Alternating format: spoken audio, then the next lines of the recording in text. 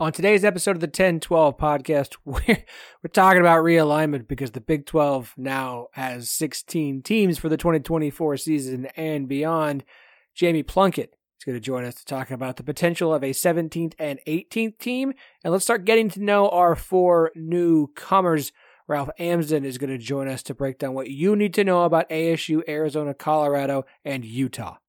This podcast is part of the Sports Social Podcast Network.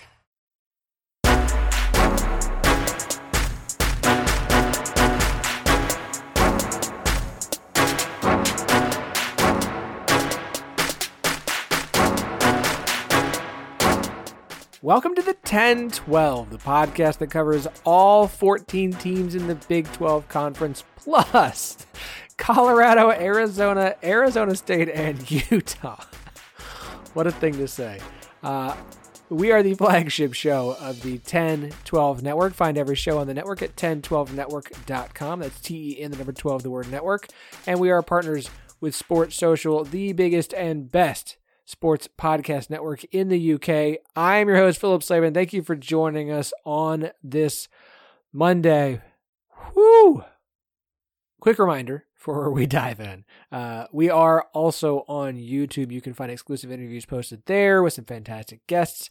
If you haven't seen or listened to last week's episode yet, and it is long, but it does have our offensive line rankings for this season, you can find just that interview in video form with our two guests on our YouTube channel. Go check it out there.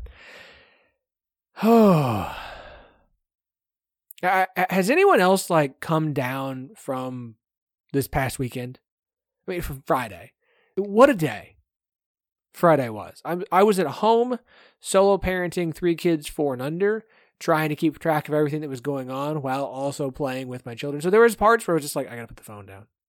I have to just put it on the charger. It's not going to last.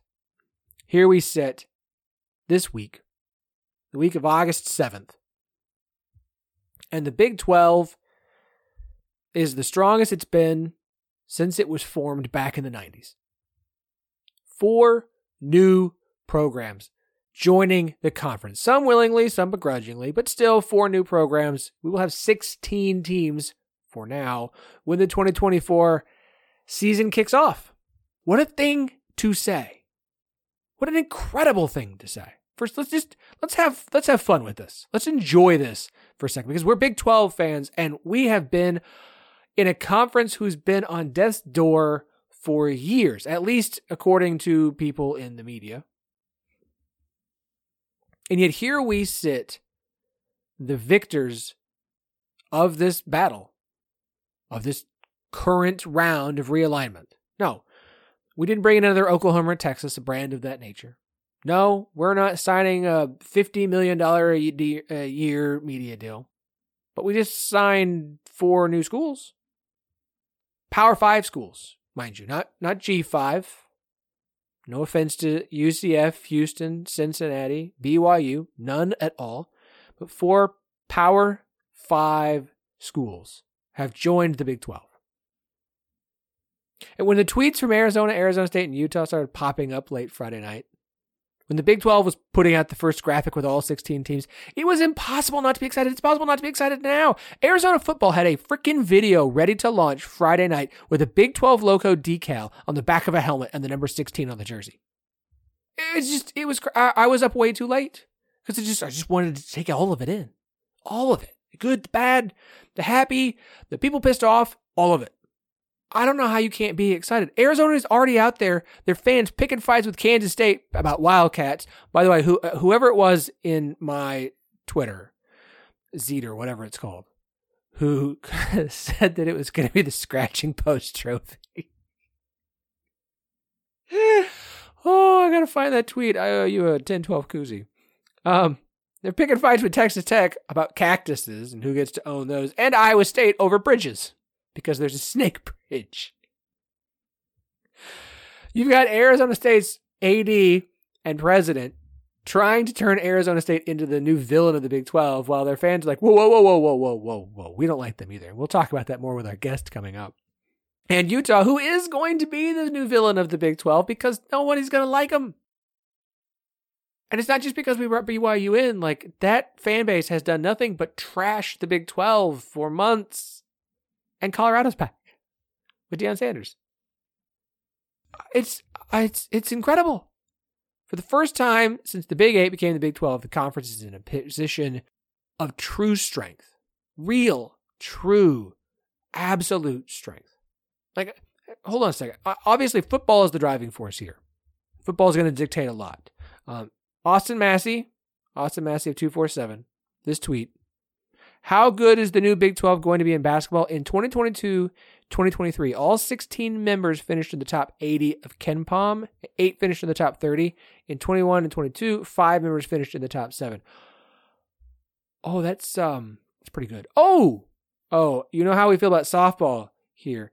From a softball standpoint, shout out to Eric Lopez, friend of the pod. The Big 12 Conference will not only be clearly a top 2 conference, but also, along with men's hoops, the strongest sport top to bottom. Arizona State, Oklahoma State, UCF, Baylor, Utah all have hosted or won regionals as top 16 seeded teams since 2017. Arizona State, Oklahoma State, Baylor, Utah have been to the Women's College World Series since 2017.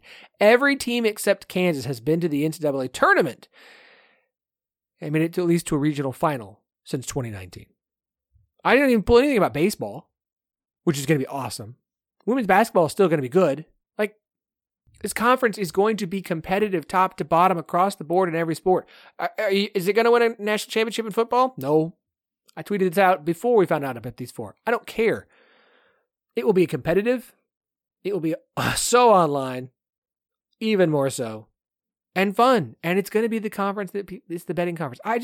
How can you not be excited? Like, as Big 12 fans, please understand the scope in which I'm saying this. Because for those impacted by this, everything that's going on negatively, I remember the feeling I had back in 2021 when the OU and Texas leaving for the SEC news was announced.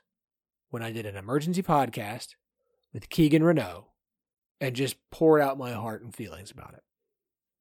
I remember how that felt. It's why I've really tried not to sit here and like dunk on the Pac-12. You can dunk on people. You can call out people who have been aggressively wrong or just a-holes through this entire process. But I'm not going to dunk on Oregon State. This sucks for them. Assuming they don't end up in the Big 12. We'll talk about that in a second. There are people who are going to lose their jobs because of this. There are programs who aren't going to have the funds to compete at a competitive level because of this. There are players who, there's a collection of Pac-12 softball players who've been coming out and vocalizing their frustration with this, and I get it. Some Big 12 radio producer complained about, you played this many softball games on the road in non-conference because it's from Oregon. Ain't going to host a lot of teams up at Oregon. Most, if you're going to do anything good in softball, you have to go to the best tournaments. But for conference play, they got to play closer to home. Now, conference play is miles away. Realignment's not fun. It's not enjoyable. It's not good. It's fun to win. It's fun to sit in the driver's seat. It's fun to have won this battle. And so I'm going to celebrate that with an understanding of there are lots of people who were hurt by this. I hate this for Oregon State and Washington State. I hate it. I hate where this is going. Because it's fun right now. You have won a skirmish, a battle. But it's not over. ESPN and Fox are dictating the direction of the sport. Along with a handful of other people who are going to make themselves lots and lots of money. They're gathering up all the brands that have the greatest value from a TV standpoint. That's what they're doing. It's about consolidation of brands. The next time we truly get to negotiating contracts, it won't be about realignment. It will be about consolidation. It will be about secession. If you think that a collection of schools aren't going to branch off and go do their own thing, it's going to happen. It's like the Super League that the European soccer teams tried to form, those with American owners, but European soccer fans literally were like, hell no, including fans of the teams who would have been able to go to the Super League. Here, though, totally doesn't work. It would work in the U.S. because we would just dog all the teams and fan bases who don't get to go along and ha, you're not good enough. We're awesome. Because we don't care either. We love this stuff. If you think it's crazy that the most valuable brands from the Big Ten, SEC, and ACC, because the biggest brands from the Big 12 are already gone and the Pac-12 doesn't exist, branching off is crazy. If you think that's crazy, what if I told you 5 years ago that USC, UCLA, Washington, Oregon were going to be in the Big Ten? If I'd said that, you'd have stopped listening to this podcast. It's all into a situation where if you're not a helmet game, you're going to get left behind. For the next decade, you're going to see these Big Ten games. Again, this sounds crazy, but for the next decade, you're going to see these Big Ten games with USC and UCLA and Washington and Oregon. It's still going to be weird, but you're going to start to get used to it, and so it's going to be easier sell. This is a temporary win for the Big 12, but I'm going to take it. I'm going to enjoy a drink, celebrate, look forward to this season, which is going to be the best season of all time. The final season for Oklahoma and Texas. And then I'm going to look forward to 2024, which is going to be another incredible season for an entirely different reason. Back-to-back awesome years. Cannot wait. Cannot wait. Cannot wait. We will find podcasts for Colorado, Utah, Arizona, and Arizona State. Give me a little time. I'm going to have to be doing some research. Okay? I'm still trying to get shows for TCU, Baylor, and Iowa State. Wow, I say trying to get shows. Let's just say I've got a week of announcements coming up in August. Next week. Next week is a week of announcements. Get excited. I'm excited. We have two great guests. Oh, before we get to that, two things. One, I don't want to sit here and rehash everything. I wasn't planning on rehashing everything that happened on Friday or this last week. There are other shows that have done a great job of that already. I know y'all hate Stuart Mandel. He actually had a really good article about basically taking shots at the Pac-12 for its own demise. I would suggest the Ion College basketball podcast. It does a great job from a basketball standpoint. They do talk football as well. I think it's a good listen, and it's got some stuff to talk about the future of college basketball and where this is going and how this impacts that. I would listen to Give 'em Hell Brigham, our BYU show. That episode called The Big 16 is Happening. Really good perspective on Utah. Go and listen to that one. When they start getting into the recruiting stuff, if you want to bail, you can bail because it's real BYU, Utah heavy. But their perspective on Utah, the teams coming in, give that one a listen. And then hosts from Our Daily Bears, The Bear Den, and Between Two Bears, three Baylor podcasts teamed up to do an emergency realignment podcast. And it is hilarious. It is so funny. Absolutely fantastic hosts that all got together for a show. I listened to all of these while I was mowing the yard on Sunday afternoon. I go listen to all of them. Split Zone Duo, also, if you want to know the national one, their coverage of this has been really good as well. Very unique and great perspective. So I would go listen to all of those. The Bear Den Pod is the one that I would go listen to of the three teamed up. Listen to every show on the network, 1012network.com. TEN12, the word network. Like I said, we'll find 4 shows as soon as we can for the 4 new schools that we're going to have incoming. Follow us on Twitter. Follow us on the gram. Please, if you're listening to this on YouTube, like the video. Subscribe if you're listening to it on a podcast platform. 5 stars. It's been a while since we had a 5-star rating. It's been a while since we had a review. I would really appreciate it. It really does help the show out. And if you want to take a picture to do it, DM it to us at 1012 Network, on Twitter at 1012pod, on Instagram, 1012podcast@gmail.com if you want to email it to me. And then we can chat and I'll get you a koozie and a sticker. I've still got a bunch. So, 2 great guests. Jamie Plunkett. We're going to talk more about the whole 17-18 theme with Plunkett coming up in a second. And then I want to start getting to know these new schools. I want to get to know more about, is President Crow at ASU just that big of a pain in the ass? How do his fans feel about him and Ray Anderson? Are Utah fans as obnoxious as they have been on Twitter? What should we feel about Arizona fans?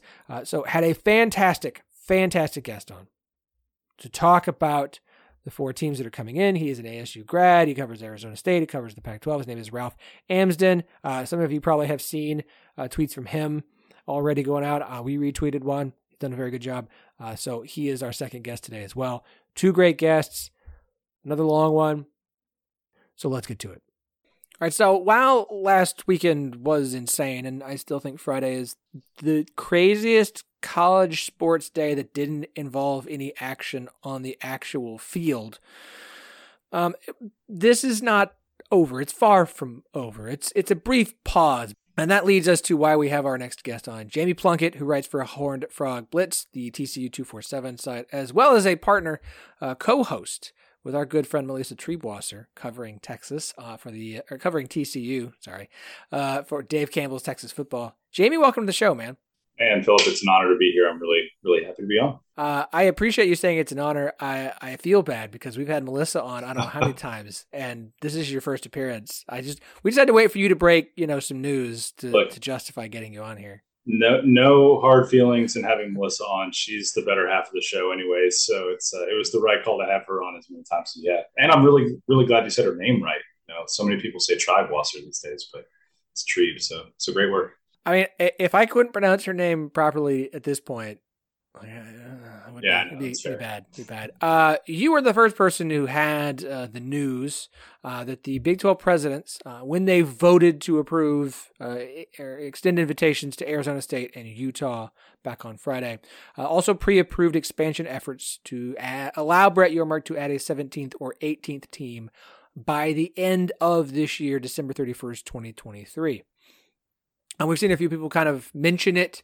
It doesn't seem like it's getting quite the talk amongst everything else, which is understandable. There's a lot of things to talk about. It's one more nugget on a giant pile of nuggets. But I did think it was something that we should discuss for a minute here. So just from what you understand, what exactly does that mean for the Big 12? Well, it's a signal that they're going to stay being aggressive, right? I mean, in this eat or be eaten, life that is college football these days and college football realignment. We've seen what's happened when you were passive, when you were complacent, when you weren't aggressive, and look what's happened to the Pac-12. They had opportunities to expand. They had opportunities to eat the Big 12, but they didn't. And now they're likely not going to exist anymore, having lost 7, including USC and UCLA teams in the last 2 years or last year and a half. So I think it's a good signal from the Big 12 that they're going to continue to look to grow, look to improve their product as much as they can across the board. And I think it's just another sign that Brett Yormark is not going to rest until he makes sure that the Big 12 and the programs within the Big 12 are in the best possible position for that next media rights deal in 2030 or 2031, whatever it comes to. So I think it's a great sign that Brett Yormark is continuing to build as good of a product as he possibly can. And we'll see where they go from here as they look to add teams 17 and 18.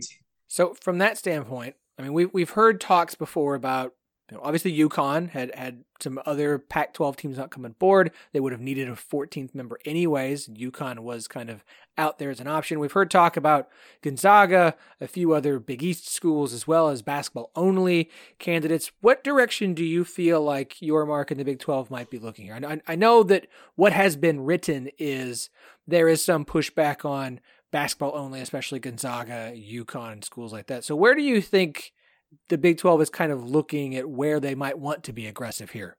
I think that's a really good question, and it's something that I don't think we have a clear picture of quite yet, because what they did during this meeting was approve 17 and 18 teams by a deadline of December 31st of this year. So they've got a little bit of time to really explore some different options. I know that Oregon State has reached out. I know that Stanford has been hesitant, but has been having a couple conversations lately as well. So there may be an opportunity there to add 2 of the remaining 4 Pac-12 teams, like you mentioned. Gonzaga and UConn as basketball-only members would be an interesting way to go as Yormark tries to create the best possible basketball product at the collegiate level, and eventually maybe spin off basketball into its own media rights deal after this deal is over. That's something he's talked about publicly a couple of times, is there a way to get more money for an incredible basketball product? And I think there might be down the road.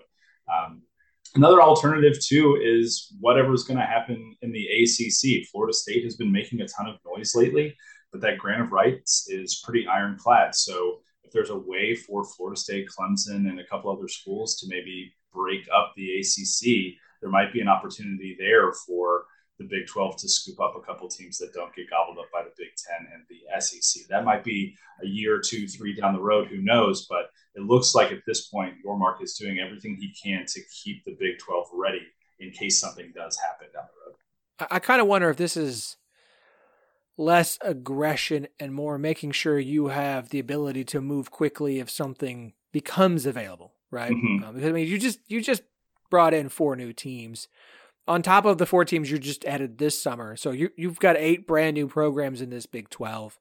I mean, it does feel like we should probably, I don't know, have a year or two where we kind of start to get things up. But look, I'm still trying to get used to having UCF, Houston, BYU, and Cincinnati in this conference as I try and cover the Big 12. Now we're going to have 4 other schools that, yes, Colorado was in the Big 12 more than a decade ago for a long time, but like I think there's a lot of people who cover this sport now who, it doesn't mean that you know anything about Colorado now. And so it does feel like maybe we should take some time, let this breathe. But I also understand the idea of you want to put yourself in a position where if something makes sense, you can move quickly to bring somebody else in. Absolutely. And I mean, I'm very much looking forward to the lifelong rivals of Arizona State and Central Florida playing in the near future. But I agree. I think that when I say that they're continuing to be aggressive, I think I'm saying along the lines of what you're indicating there is they want to be prepared for whatever comes next, whether that is adding more teams from the West Coast, if that is an opportunity to dip into the ACC at all. But ultimately, the goal here is to survive, right? It's survive or be eaten. And the Big 12 18 months ago was pretty much left for dead until Bowlesby added those 4 schools that you already mentioned, and Yormark came in last August and has continued that momentum. But whatever it is that they're doing behind the scenes, as much of that information as we can gather as possible, we know that the goal is A, survive, B, get the best media deal possible for your institution members, and see what goes from there, really. I do want to pick your brain on basketball for a second. Obviously, Yormark has, as you said, made comments regarding underappreciated or undervalued college basketball and building a basketball conference that no one else is on par with, which, I mean, you can argue the Big 12 is already sitting in that spot, and now you're going to add Arizona. And I understand that Colorado and ASU and Utah also play basketball, especially Utah. Hey, UCF, we just got you a win in men's basketball, so you're welcome. But I mean, there's also a conversation. I don't know how many. I've listened to so many podcasts and watched so many YouTube shows this weekend, including on college basketball, and they kind of had a conversation that has been had, and one that even Bud Elliott has kind of mentioned, and that's at some point where this thing is all headed. There is, despite what people might say, there is an expectation of at some point certain conferences are going to pick up their ball and go play by themselves, right? They're going to take their ball and go home. And that's going to have an impact on basketball and on March Madness and what that's going to look like, which, let's just be honest, folks, 20 years from now, if you told me March Madness looks exactly the same, I wouldn't believe you, but I would love to hear it.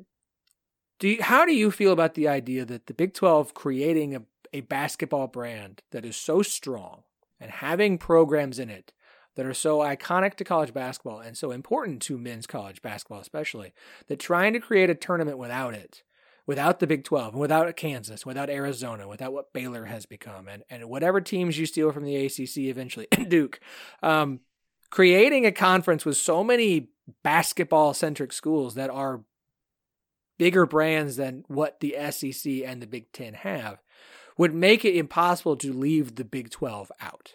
Yeah, I mean, I have a hard time believing that basketball could be such a driving force behind a negotiation like that the Big 10 and the SEC would eventually say, yeah, we really want your hoops, so we'll let your football play with us too. It could happen. I think that's Yormark's hope.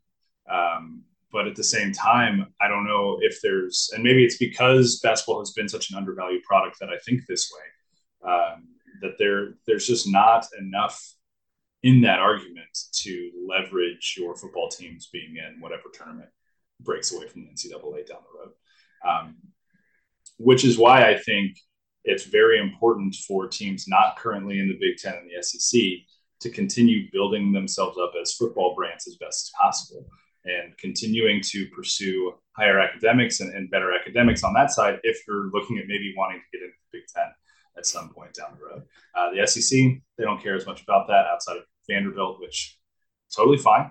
But I just, it's hard to project stuff like this, because if you had told me 5 years ago that Arizona and TCU would be conference bunkmates and that Colorado would be back in the Big 12 again, I would have said, I don't ever see that happening. The Pac-12 is too strong. I mean, the Pac-12 had the biggest media deal ever in conference history in 2011. They signed a 12-year, $3 billion deal. That was the biggest deal we'd ever seen before. And everyone's like, gosh, Pac-12 seems primed to last forever. They're the next one dead now. I would like to see, though, someone somewhere find a way to get some of this in control, if that makes any sense at all, to where we don't lose out on some of what makes college athletics on the whole so fun and so beautiful to invest time and energy in. Because when you think about down the road in that picture that you just projected of, hey, football's going to break away over here, but basketball might be sticking over here in the NCAA, and we're going to lose a rivalry between Duke and North Carolina. We're going to lose, that interconference play that makes the tournament so great, because you're not going to have half of those high value programs in that anymore. So it's really disappointing, I think, if that ends up being the case, which is frankly how I see that kind of trending at this point. Yeah, look, the pessimist in me and the realist in me says this is coming. The optimist in me is maybe once it does, what's left over can go back to being college football the way we kind of like it. Maybe. If you're not, everyone who's not going to be part of NFL Light can just go back to regionality of, everything is cyclical, right? Mm-hmm. There used to be giant conferences years and years ago, and they all split up because it didn't make any sense. Shout out and to now we're going back to giant conferences again. And eventually these conferences, someone made the great joke of, what was it? The Big Ten should bring in like Stanford and Cal, and then they can have two divisions. They can have the Pac-10 in the West and the Big Ten in the East, and have a championship game in the Rose Bowl. And I was like, bravo. But that's what this is. Like, it's cyclical. Jamie, you're awesome. I do appreciate it. This is a fantastic first get. Okay, this has gone well. I will invite you back on the show now. This is a. I appreciate that. felt like I was rambling there a little bit, so I appreciate the kindness. Again, thanks for having me on. Absolutely. Do me a favor, plug it all, man. Where can everybody check out the work you do covering TCU? I appreciate that. You can find all my written stuff at 247 Sports at hornfrogblitz.com. I podcast with one of your best guests that you ever have on the show, Philip, Melissa Treebwasser. We are at Frogs Insider, part of the Dave Campbell's Texas Football Republic of Football Network. Quite a mouthful. And then you can follow me on Twitter and Instagram at Frog Preacher. Jamie, appreciate it, man. Thanks. Well, the conference realignment machine, I think that's the appropriate word for it. Conference consolidation, or just conference totally wrecking and tearing asunder device has done its thing. What a wild and crazy weekend. I don't want to rehash the entire thing. There are many podcasts that I have already named earlier on that you should go and listen to if you want full rehashes. I do want to talk about thoughts and feelings and get some Pac-12 perspective, because I think that is worth doing. Very excited to have on the show for the very first time, joining us here on the 1012, Ralph Amsden. Ralph has covered Arizona State and the Pac-12 for quite some time. Ralph, welcome to the show. Hey, it's good. It's good to be here, even if by someone else's choice. Yeah. I wish it was better circumstances. At least, Arizona State they found a life raft there in the Big 12. We'll talk about feelings about that here in a second. As someone who's covered the Pac-12, everyone's got feelings. This is a Big 12 show. There's going to be Big 12 fans who there's nothing you can say, just looking to dunk and get their kicks in while they can. But realistically, you have been in and around the Pac-12 for a very long time. What has this weekend been like for you? Well, I would say that when USC and UCLA left, all of the people who have been chicken littles about the future of the Pac-12, um, which I would say includes 99% of people who follow this conference, uh, really, really started to put the screws on the few people who have been defiant and pushing back and saying that the conference was not only going to survive, but thrive. And so I would say almost everyone that covers the Pac-12 is a fan of a Pac-12 team, has been pretty angry for an entire year. And then, we knew Colorado would be next. We knew they didn't really ever belong in the Pac-12 anyway. We're always happy to have them. If there is one thing, I think Pac-12 fans get this whole like elitist um, reputation, and I would say that for some people maybe that's true, but the one thing that the Pac-12 has always been, I think, justifiably snooty about is the markets. Seattle is an incredible American city. Uh, the Phoenix metropolitan area, the biggest county, is right in the middle of the biggest county in America. Los Angeles is the coast, the left coast pillar um, of the country. Denver, if you include that in the Boulder market, is really really special. And Salt Lake, is out here trying to become the next Silicon Valley, which we also have in our markets. And then there's the schools outside Portland, and it's always been something that everybody within the conference is really proud of. That you have all of these great cities that might not, college football might not be the lifeblood of them, um, but it's in the blood, right? Like it's part of what you can be a part of in all of these places, and it's been a lot of fun. And you hear people talking about the tradition and 100 years. That's not for everybody. Like Arizona State have only been in there for about 50, but for a lot of people, it was really really important.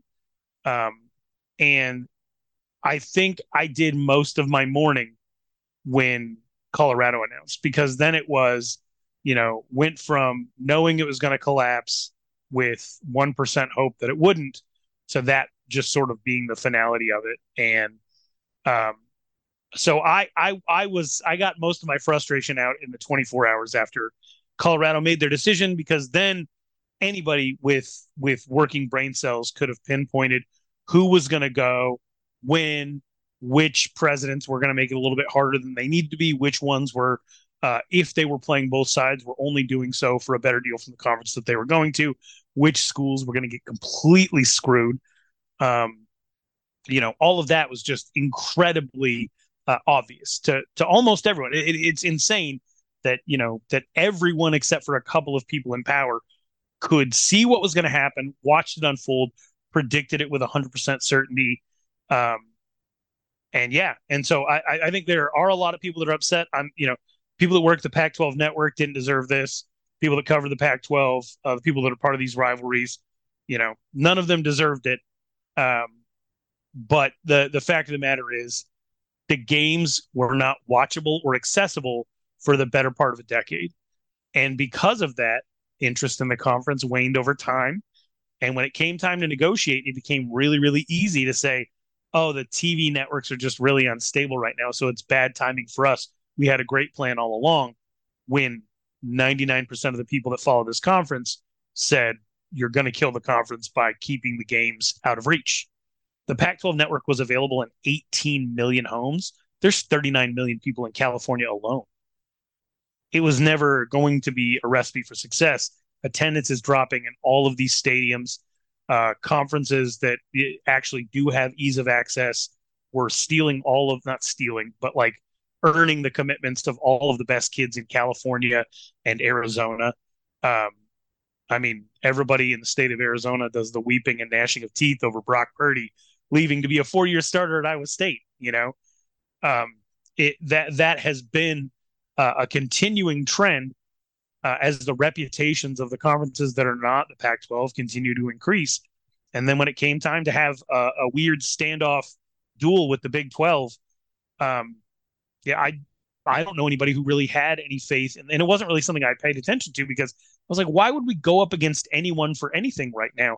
We're at our absolute weakest point. But our new commissioner came in, really felt like he had something to prove. And then he's just been, it's like he slipped on a banana peel with the USC UCLA defection. And it's just been like he's treading ever since for a whole year, trying not to fall over. And it finally happened. So I don't know. I would say that a lot of people are really sad, but because most people came to terms with this being the future a long time ago, it was easy for most Pac-12 fans to turn their focus to where are we going to be next. I want to talk about one of the people in particular who led to the Pac-12's demise, because he is now in the Big 12. Before I get to that fun news, you posted something on Twitter that I thought was fantastic. It's one of the reasons I wanted to bring you on.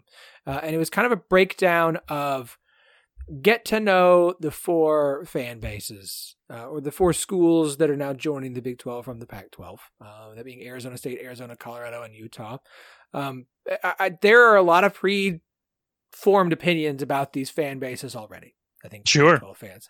And part of that is, look, folks, everyone's not on Twitter, and so it's not fair to judge everything by a fan base, and I'm not going to hold the AD and school president against the Arizona State fan base, and I'm trying not to hold the very vocal, aggressively vocal Utah fans against the Utah fan base. But the only source of information I have about the Utah fan base are BYU fans, and that's looking through a very blue shaded pair of lenses. So I want your opinion as someone who has covered this conference of kind of what should we expect from the four fan bases joining the Big 12.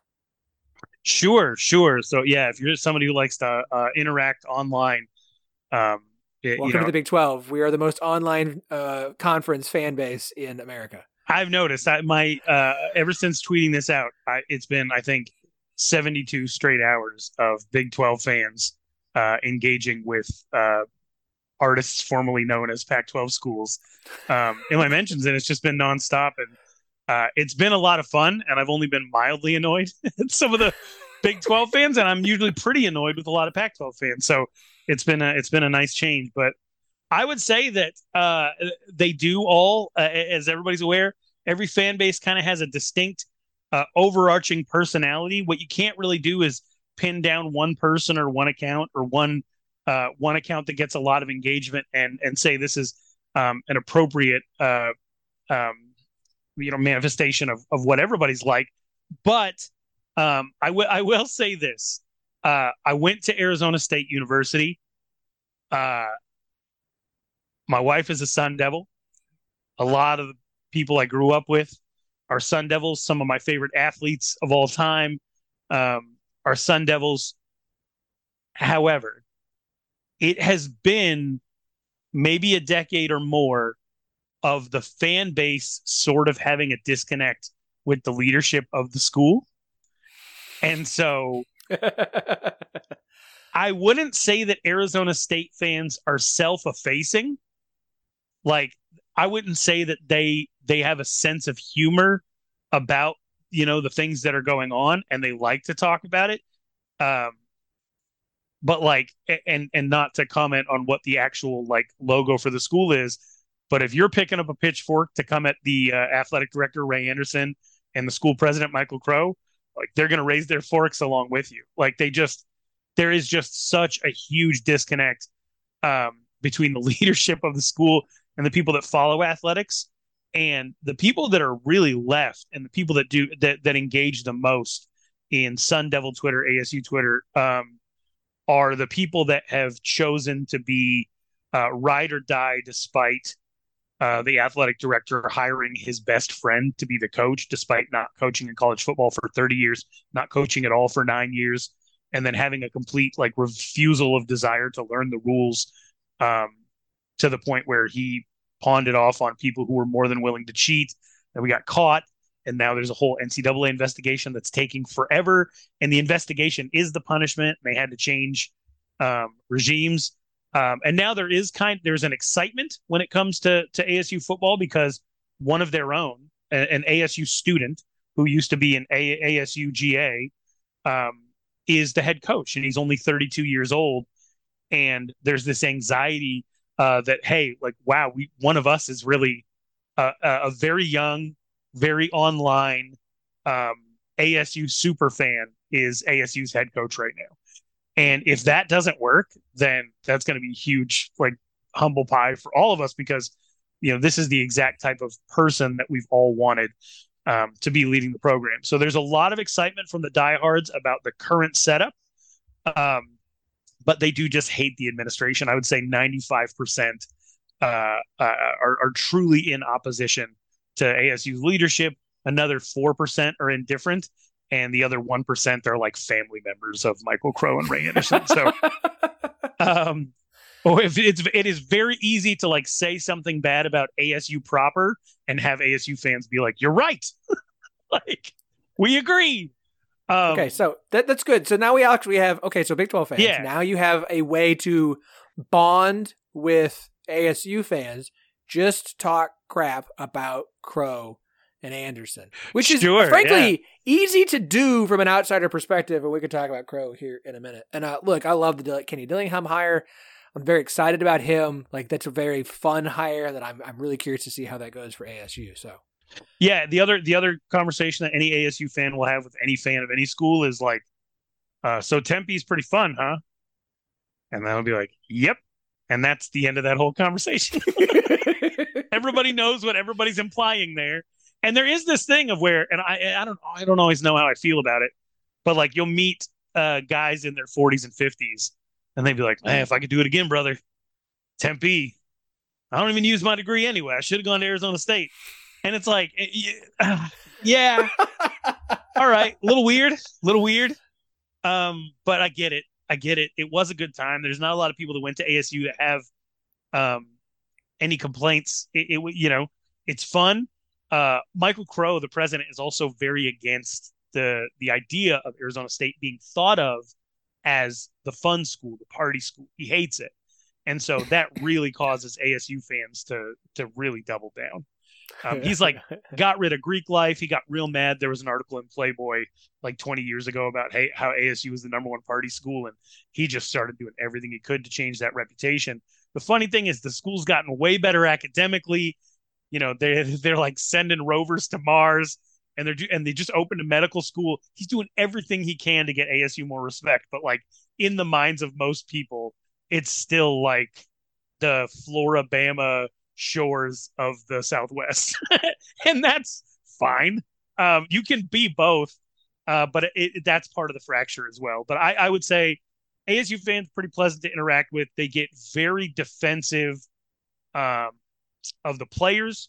They will fight you if you say anything bad about Pat Tillman. I don't know why anybody would do that. But there are like if you're trying to be like a troll, then you go at any school's touchstones, right? And for Arizona State, that's Pat Tillman. For Arizona, it's the bear down phrase. There are ways to be a terrible person and get on people's nerves. I don't recommend it. But Arizona State fans are, for the most part, pleasant, looking forward to coming to your city and looking forward to you coming to ours. That's really big for them. Very cool. All right, that's good. I see. This is why I'm like, I can't make ASU the new like villain of the Big 12 because I can't associate two people in charge who are trying to ruin the school's athletic department, much to the disappointment of fans. All right, so Arizona. Yeah. Of the schools brought in, Arizona feels like the most Big 12 school. Okay. Feels like a school from the perspective of the schools that should be added. Colorado obviously feels like a Big 12 school. Arizona feels like a school where fans, despite the lack of success in football, they love basketball. This is the Big 12. Basketball matters here in a way that doesn't outside of maybe the Big East. It's a school that seems to us, from the outsider perspective, one that cares about athletics, which aligns with the Big 12. Obviously, academics matter, but athletics is a big deal. Wanting to be competitive in those and wanting to be competitive in men's basketball specifically is good. I'm also excited because thank you for Arizona State and Arizona softball. Big 12. It's going to be tons of fun. But what should Big 12 fans know about Arizona? I think the Pac-12 as a whole, the university is a jewel in the crown of the city for most of the schools in the Pac-12. There are a couple of schools in the Pac-12 uh, where the school is the crown. It's the whole crown. Eugene is one of them. Corvallis is another. Um, the Palouse, Washington State, that's Pullman. Everything's just built around. It is a college town. It's your traditional college town. But Tucson's a big city. I mean, we're talking like probably 1 million in the county, 550,000 in the it's bigger than Atlanta, right? But University of Arizona is what they have. So it is a giant college town. It is important in a way that's not super important to a lot of schools in the Pac-12, that you are familiar with the history of um, Arizona basketball in particular. Um, Arizona fans are very much like Canadians in that, like, they can list every celebrity that was born like in their province or whatever like that. So like you'll be talking to an Arizona fan and you'd be like, hey, name some of your favorite Wildcat basketball players. Name your 3 favorite. And I mean, you could literally make one faint by trying to like have them create a Mount Rushmore of like, well, Sean Elliott's got to be on there. And then, well, you got Richard Jefferson. Oh man, but what are we going to do with Steve Kerr? And then obviously the title had Miles Simon and Mike Bibby on the team. So you have to have one of those two. And then your Arizona fans are like split into, were you a Miles Simon fan for what he did um, at the University of Arizona, or are you a Mike Bibby fan for what he did at and after, right? And then one thing you can say to pretty much any Arizona fan is, Salim Stoudemire was Steph Curry before Steph Curry. If you say that, they will be like, "Oh my gosh, you get it!" Like, I think the basketball fans are they are educated. They're I would say that some people find them to be snobby, but I feel like knowing what you're talking about isn't always like a snob. There is an air of they believe that one title a really long time ago makes them uh, a blue blood, and then you get into the whole like what is a blue blood thing. But Arizona is always going to be competitive. They're always going to have a top 10 recruiting class. The pressure is there for the program to stay good. And then football's interesting because, like I said, they'll name all the good players that have ever come through, but they've been through absolute hell. And because of that, there is some optimism there. But one of the things that they worry about is that they'll never convince people that they really worry about being a Kansas, right? Never being able to fully recover. But the thing with U of A football is that's where you're going to encounter some of the online crazies because they were molded by the darkness, right? I wouldn't even touch the like. You have an account that comes in and sounds like they're completely sauced at 11 in the morning. They probably are, and just move on. I mean, I've had some pretty unpleasant interactions with a few people in particular, but the U of A fans don't even interact with those people. So leave them alone. And then, when it comes to football, it's just like, you got to understand that it was Kansas level malpractice that put them in the hole that they were in. And the other thing I just want to mention about U of A football, they have probably the best uniform in America. Like, here's Sun Devils like gagging in the background, but like the navy blue with the white bottoms and the red stripe and the block A. It's red, white, and blue. It's America, right? Like, it was their Desert Swarm teams back in the day with Antonio Pierce and Teddy Bruschi, Lance Briggs. Like that, they should never change that. And every time they do, not only do they lose because their football team always loses, they look bad while they're doing it. So it is perfectly acceptable to roast them for doing any type of experimentation ever with any of their uniforms. They have these cherry bombs that they wear, all red and then a chrome red top. It's never funnier to see a team lose by 35 than it is in those lipsticks that they wear out there. So definitely bully Arizona fans over the uniforms if they ever deviate from the standard. Okay, good. Oh, this is I should be taking notes. We're just gonna put like notes out on social, like, okay, notes, things to say to make Arizona fans like you, things to say to make Arizona fans not happy with you. This is gonna be great. It's perfect. And also, if you're a college sports fan, just for like the the product that people are bringing into your city. Like you like good competition. I'm sure that that's some fraction of college sports fans. Of course. Arizona, outside of football, will always bring a good show to town. Always. Their women's basketball is on the upswing big time right now. Softball, they're kind of what they're known for, right? Jay Johnson, before he left and just got a national championship with LSU, I think took Arizona to the College World Series. So, and they've stayed relevant. So like they're pretty good in most things. And they're a fun team to go out and watch if they come to your town. I'm going to skip Colorado because like I feel like we have a decent grasp on Colorado. It's going to be a quick reacquaintance. I will say one thing about the response to me trying to tell Big 12 fans what to expect with Colorado's social presence. I was grinding my teeth down because I said, they're few and far between because they've been so bad. But the ones I've interacted with are happy to be going back to the Big 12. That was really all I said. And I said, but sometimes you're going to encounter somebody who's not really a Colorado fan. They're just a Dion fan. And you got to be careful. Those are two different things right now because there are Colorado fans and there are Dion fans, and you cannot confuse the two because they are not the same. Anybody who's ever interacted with NBA Twitter understands that, like, there are like LeBron James groupies, and then there are actual Lakers fans, and they're not. Correct. So yeah, that's Colorado. And all I said was Colorado is excited to be going back home. Yes, they are. And I got probably 20-something tweets from Big 12 fans that were like, excuse me, I think we know a little bit more about Colorado than you do. And I was like, well, I'm talking about what they're like on Twitter as a conference foe, something that no one on Twitter has ever experienced because this happened back in like 2010. And Twitter really only got cracking in like 2011, 2012. So no, you don't. You don't know. You know what it's like to have Colorado around. Apparently, some of you like to tell me that they like to throw batteries and stuff. Well, that's not what happens on the internet, and that's not what happens in conference games.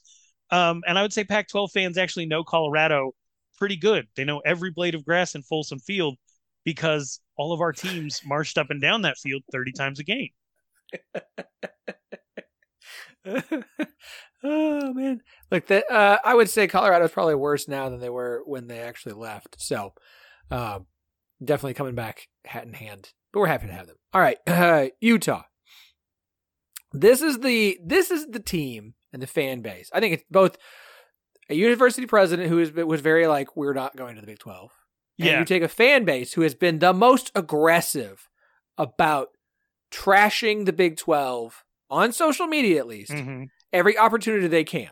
Yeah. Now, I'm sure part of that is BYU is now in the Big 12, and the very idea of Utah being in the same conference as BYU is kind of like Texas having to share a conference with Houston.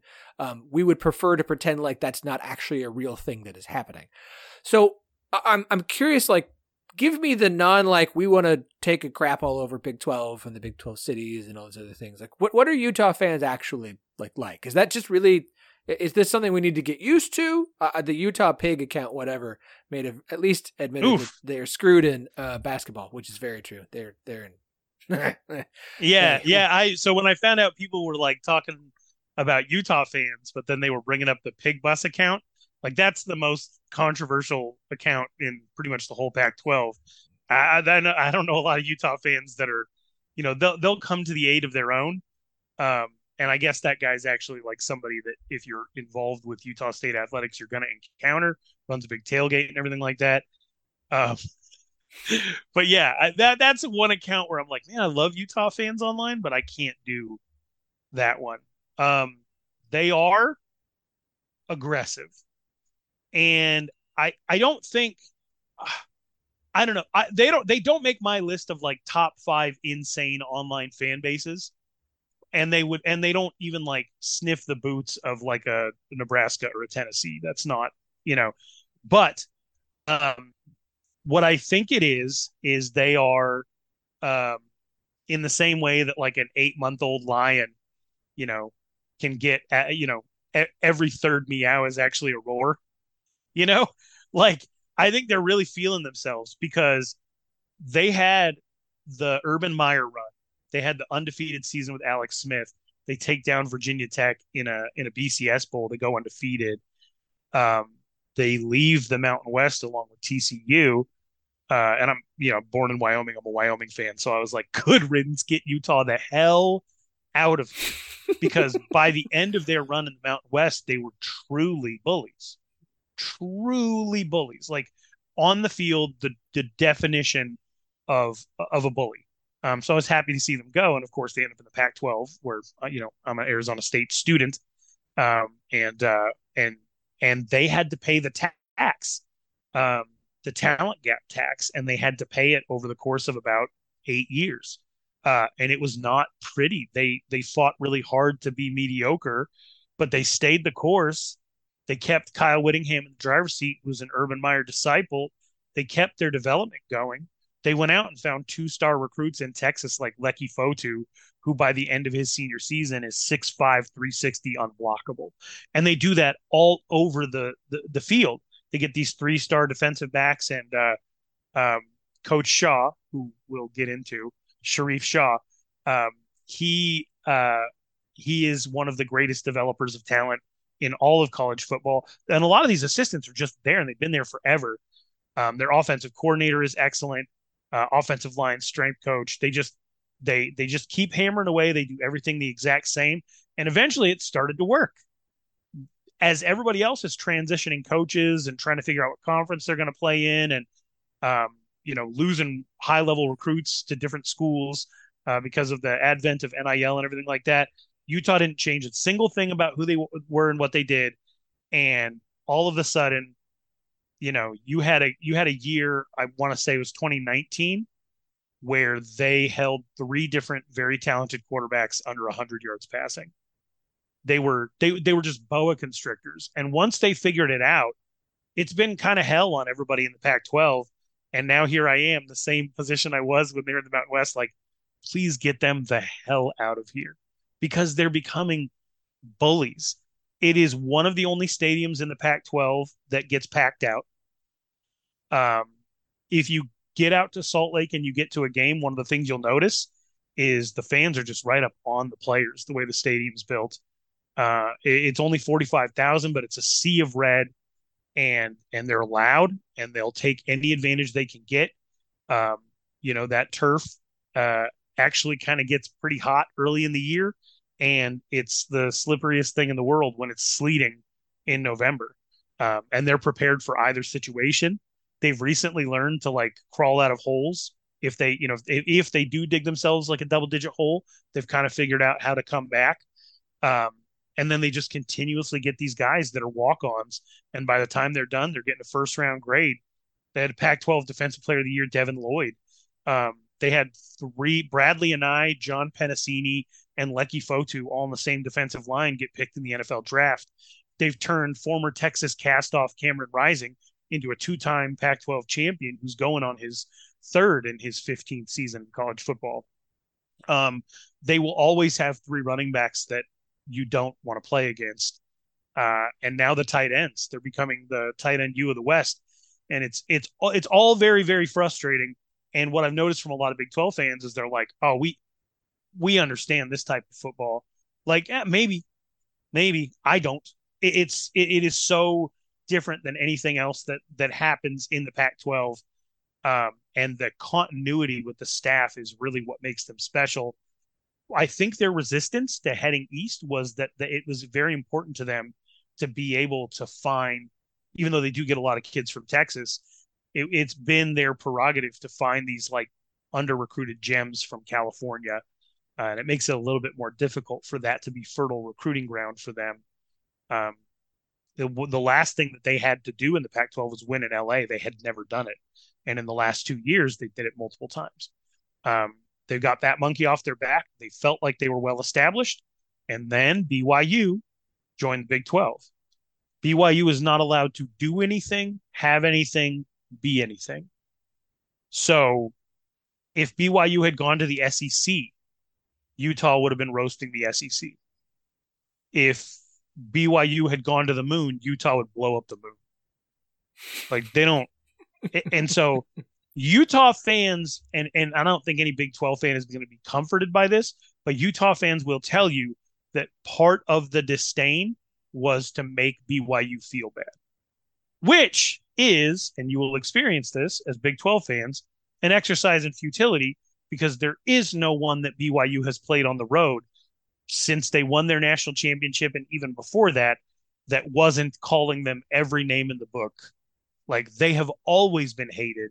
They will always be hated. They're impervious to it, but it's like a honey trap for Utah fans. They can't resist it. I don't think I could be more excited about the Holy War being a Big 12 game, which is a weird thing to say out loud, but I cannot wait for the first iteration of that in surely 24. So that's fascinating is that like the 5 teams that you're getting from, west of Lubbock all in some way hate each other. I mean, I would say maybe 10-15% of America's LDS population actually lives in Arizona. And so you have that like intra-family tension of same stuff you get with Utah and BYU, but Arizona and BYU and Arizona State and BYU, they all hate each other. Arizona and Utah fans are starting to get on each other's nerves. Arizona State and Utah fans always want to fight, but then they want to fight you if you tell them, oh, you're fighting because you're rivals. And then they hate that. They hate that more than anything in the world. Accuse Utah and Arizona State of being rivals, and the fans will bend over backwards to tell you how much they don't care. They will have a care-a-thon to let you know they don't care. And it is a really sore point. I believe that they are. And then obviously you have the Holy War, and then Arizona and Arizona State is they'll tell you it's the oldest rivalry. The Territorial Cup's like, over 100 years old. But that's more of an on-field one. That's more of like a good classic, like the students and alumni. Even if we don't like each other, most of us are family, and so it is what it is. But when they get on the field together, it's actual. It's hate. It's called Hate Week. It is called Hate Week. In 2023, Hate Week exists. So you have Holy War and Hate Week, and that's what's coming your way. Cannot wait. I want to get you out of here, but as an ASU guy, I mean, Michael Crow. One of the things about the Big 12, since it was announced that Oklahoma and Texas left, it's this conference has never felt more unified, at least from the fan standpoint. Like you went from Iowa State's it was a very online fan base to Kansas State, Texas Tech, Iowa State. Now you have UCF, who are, good Lord, are they online? But overall, this entire conference feels very unified because it's the Hateful Eight and the 4 teams who've been struggling and fighting and clawing and tearing to get to this point. And everyone's kind of on board of anyone who tries to come to the Big 12, like, we will assault you verbally in any way, shape, or form. Like, and you're not going to hurt us. We're in a conference that's been left for dead multiple times over the last 12, 13 years now. Like we said, the outside viewing is Colorado obviously makes sense in the Big 12 again. Arizona, from an athletic standpoint, feels like they fit because that's something that's a priority. Utah fans have been overly vocal about how terrible the Big 12 is, so we don't like them. Then you get ASU. This is where the question is. You have an athletic director who made a drive, basically said, I'm not going to West Virginia. I'm not going to do that. I'm going to send my deputy AD. I'm not going to go to Morgantown. And a school president who still seems unable to realize any of his own faults in the downfall of the Pac-12. And I still don't think he's getting nearly enough blame as he probably deserves as one of the most, I would say, vocal and strong voices in what was the Pac-12 in allowing poor leadership to basically have free reign of whatever they wanted to do and continue to be in power. It's nice to know that fans of ASU are very much in agreement of like, that guy sucks. But it does concern me as a Big 12, where it does feel like obviously schools and ADs still want things for themselves, but it just feels unified. And now it feels like with Crow, you're throwing a live hand grenade into a room that's finally together. Yeah, I say throw it back.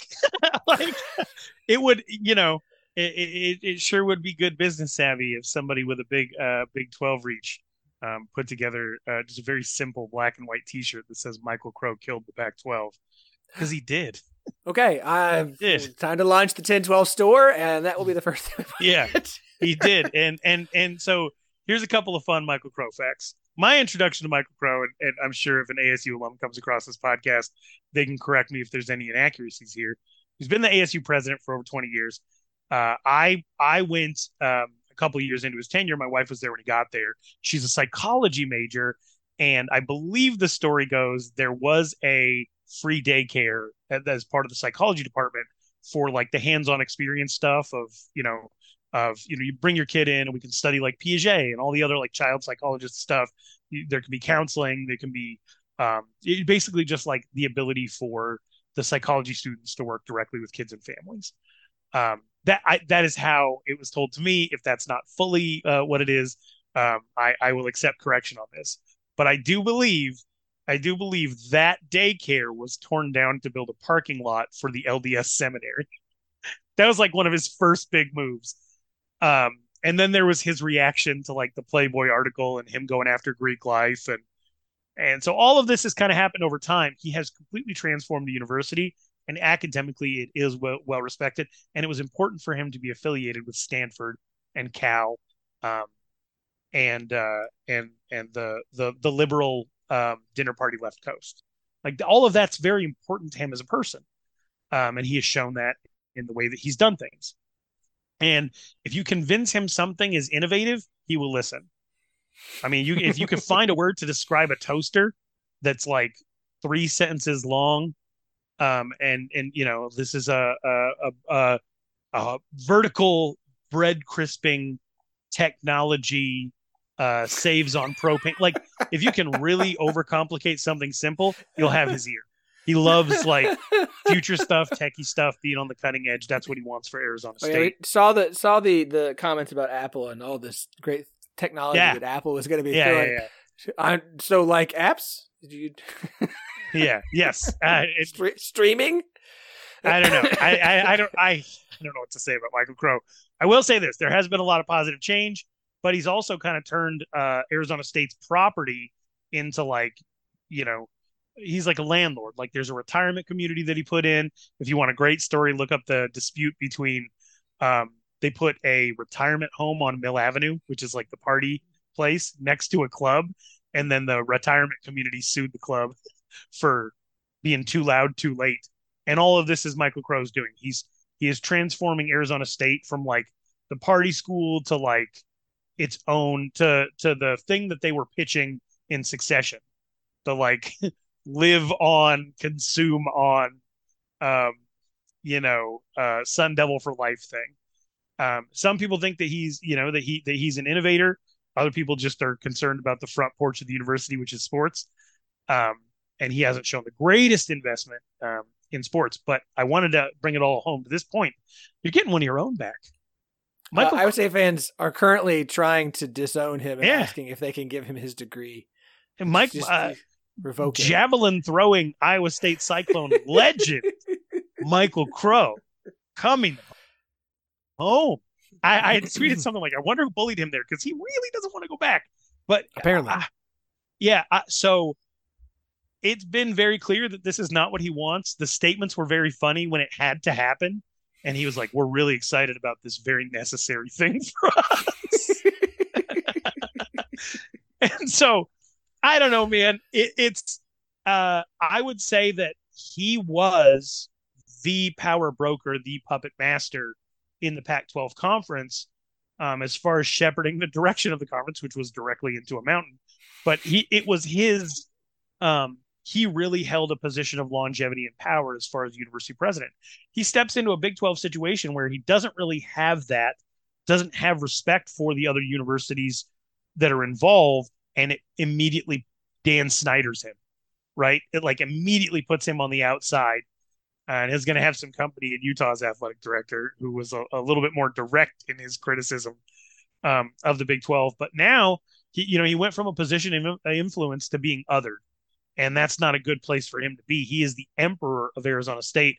and the idea that he's just going to be like the you know the corporate lefty outside quack from the West Coast that doesn't get a say, I think is probably kind of scary to him. I would say treat him with the respect that he has earned from you, Big 12 friends. I don't, do not take this man seriously, um, because he spent years ardently and defiantly defending Larry Scott. The quotes he has out there about how the Pac-12 is going to be leading the country um, around this time were things that back then we said, no, actually, we'll be dead because of you. And Larry Scott, like, we know it's coming, and he would never admit it. And now the idea that he has this out, that TV networks are unstable, so it's not really his fault. And this thing where he said he was the final defender of the Pac-12. Um, it's like running somebody over with your car, and then they don't have family, so they leave the decision to you whether or not you pull the plug. So you just keep them alive for years, like in a vegetative state. Like, cool, I'm glad you fought for them after you ran them over, Michael. And it's just so bad. So I would say, we're with you. We'll go with you. The four schools, if you want to make Michael Crow feel unwelcome. You can't be president forever. So I'm just I'm happy to be here. I hate that the Pac-12 went away, but I could not be more excited. As somebody who lives on the East Coast now, UCF, Cincinnati, Morgantown. I will go to Morgantown, Ray Anderson. These are all in driving distance for me.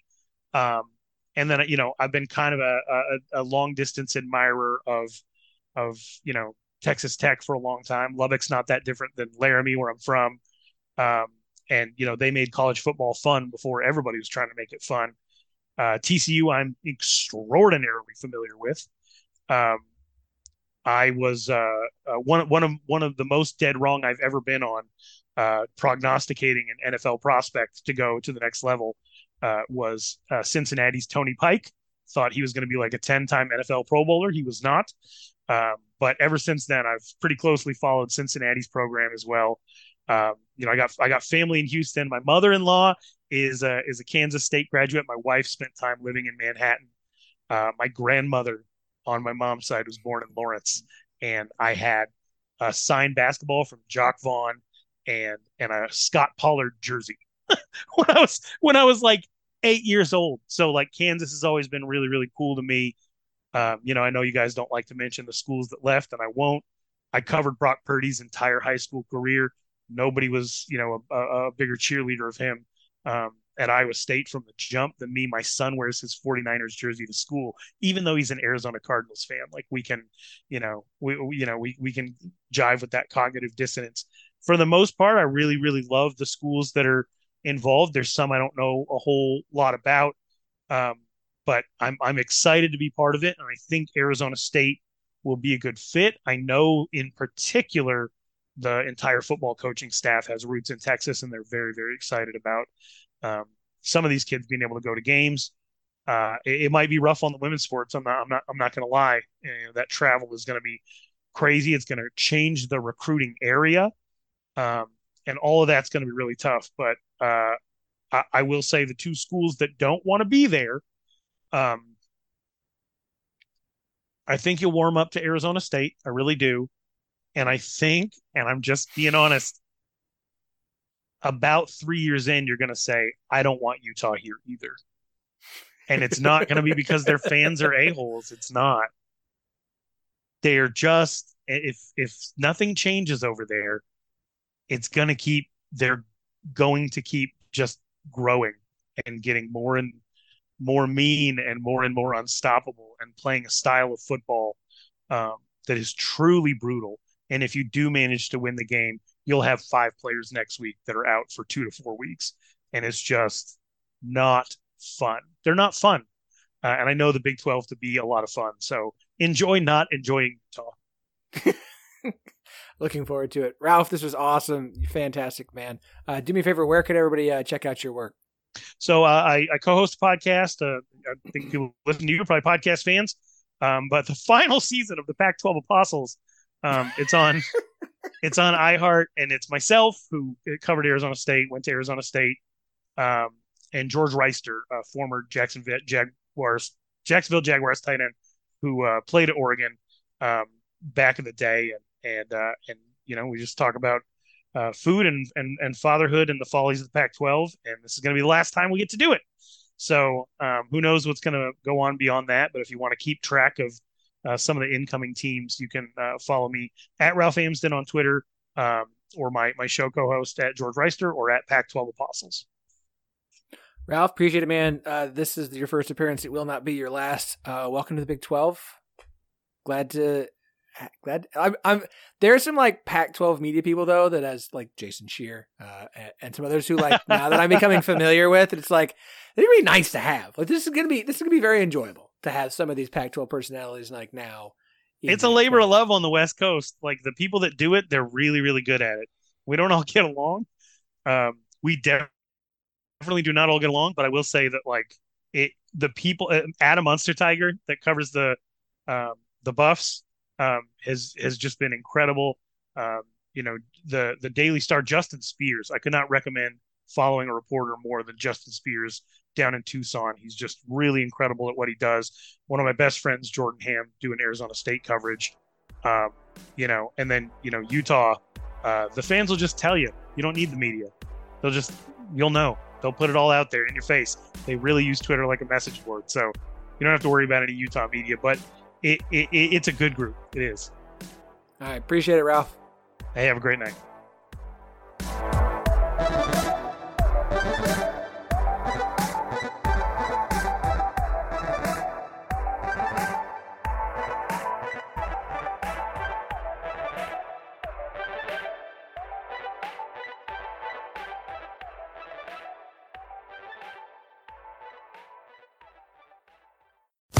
Sports Social Podcast Network.